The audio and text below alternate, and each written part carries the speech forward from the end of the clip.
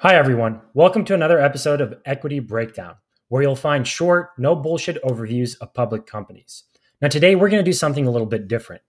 This year, SPACs have been the center of attention in the public markets. So far, there have been 151 US IPOs consisting of 61 SPAC IPOs. A renewed evolution of companies skipping the traditional IPO process and partnering with high profile investors or entities is transforming rapidly. Now, today, we will break down SPACs, special purpose acquisition companies, with the goal aimed to capture the greatest wealth opportunities in the market. Now, a SPAC is a corporate shell company, also more commonly known as a blank check company, sponsored by an experienced investor or investing entity. The SPAC company goes public by issuing shares to raise money from investors with the plan to acquire or merge with a private company. The merger or acquisition allows a private company to go public without going through the traditional IPO process. Originally, SPACs have been around since the late 1980s, focusing on small cap companies that could not go public through the traditional process. Initially, this attracted penny stock promoters creating fraudulent activities. But since then, with regulation, SPACs have experienced an evolution and gained a lot of coverage with influential investors such as Chamath Palihapitiya regarding Virgin Galactic and Opendoor, and Bill Ackman's recent $4 billion behemoth raise. Now, for investors, SPACs offer a low-risk entry to a large public offering, and the target company goes public relatively quickly, avoiding the IPO window and preserving the management team as well as its value. Now, in terms of the market landscape, the number of public companies in the U.S. has been on a steady decline. In 1996, sources have highlighted that there were around 7,300 domestic companies listed on the U.S. stock exchange. Today, that number is hovering around 4,000, representing a 45% drop. Now, as of 2020, year to date, we have had 151 companies enter the public market. The traditional IPO process can be an expensive, drawn-out process consumed with high fees before shares are sold. Now, with private capital readily available through a robust VC industry, companies are actually holding off longer to access the public market. As a result, it is important to note that companies have increased in size 3 years of acquisitions and business maturity, specifically the private companies in this case. So with companies that are larger in value and revenue, the high potential returns are usually reaped by private investors that are taking on the risk earlier in the stage.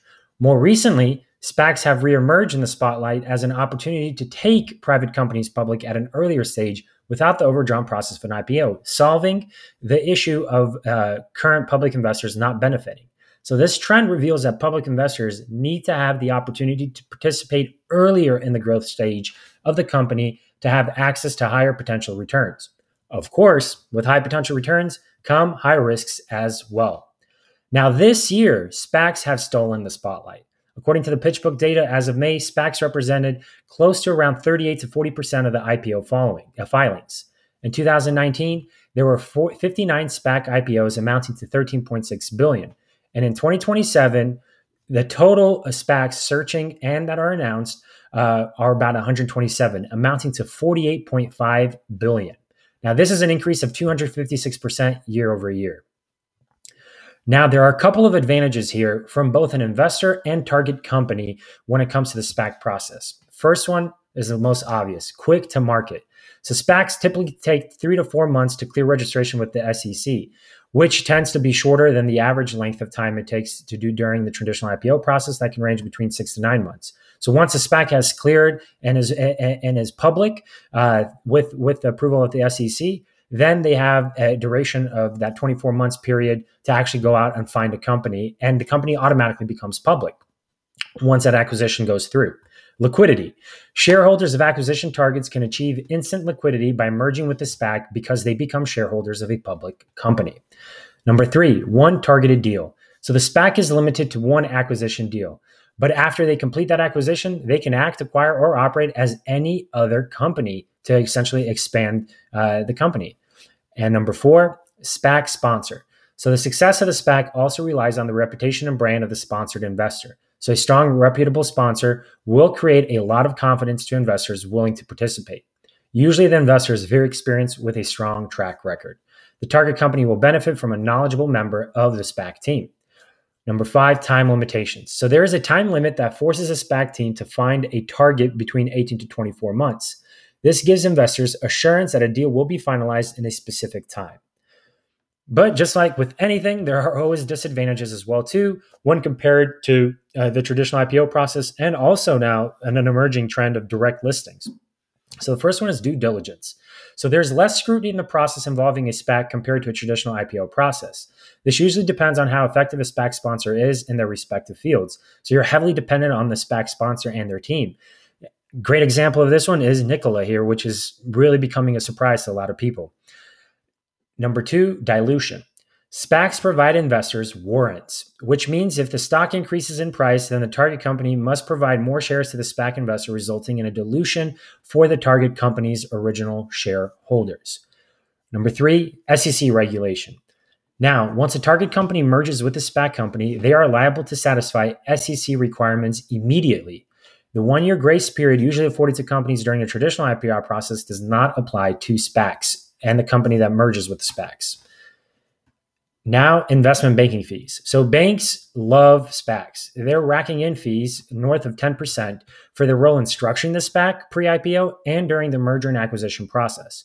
Now, while the overall cost of an IPO are still higher during a traditional process, fees are still high for underwriters in the process compared to a direct listing process. Number five, target company. Investors do not have an idea of what private company is being targeted in a SPAC IPO.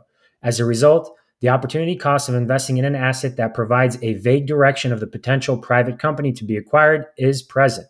Investors can certainly pull out before the merger if they don't like the target company, but would have missed additional opportunities during that time frame that they were invested in the SPAC.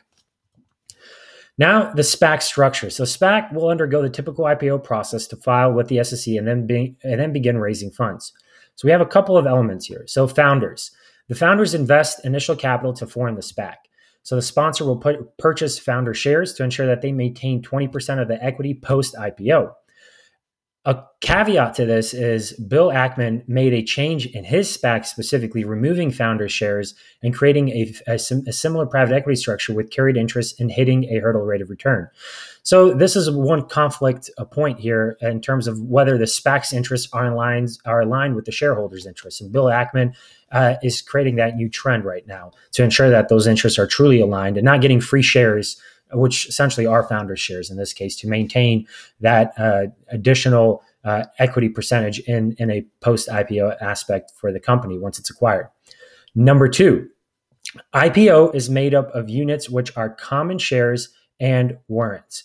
So public investors purchase units, which are made up of a share of common stock and a fraction of a warrant to purchase common stock in the future. So the price is usually $10 per unit. So usually, if you want to break that out, the common share price is around $9.75, and then the warrant is actually around 60 cents. Now, on top of that, only whole warrants are exercisable at $11.50 per share. So they become exercisable 12 months after the SPAC IPO.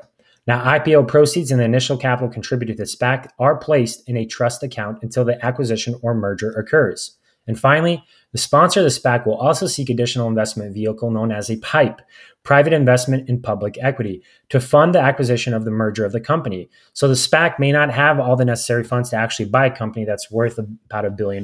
Therefore, the PIPE comes into play. So these are additional investors that experience lower fees for the opportunity to participate in the process. And finally, SPACs are also subject to time restrictions for the target company and operations. So the company must buy a business in less than 24 months, and the market value of the business must be 80% or more of the SPAC's trust assets.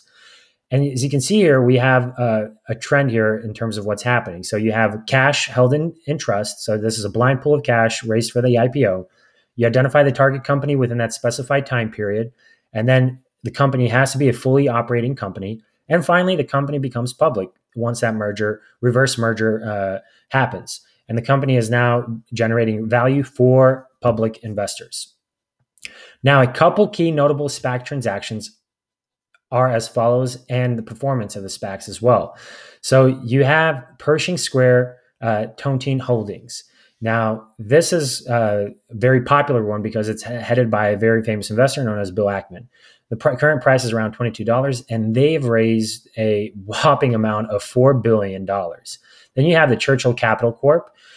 Price is around $10.29, and they've raised about $1.1 billion. And finally, you have Social Capital, head of Sophia Holdings Corporation. This is headed by Chamath Palihapitiya.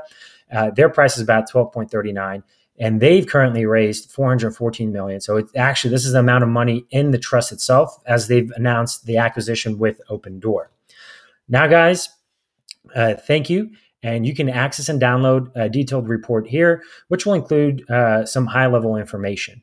Now, if you like the content, please make sure to share this newsletter, share this post, or subscribe. And this week, look forward to breaking down very specific SPACs and their potential acquisitions. On to the next.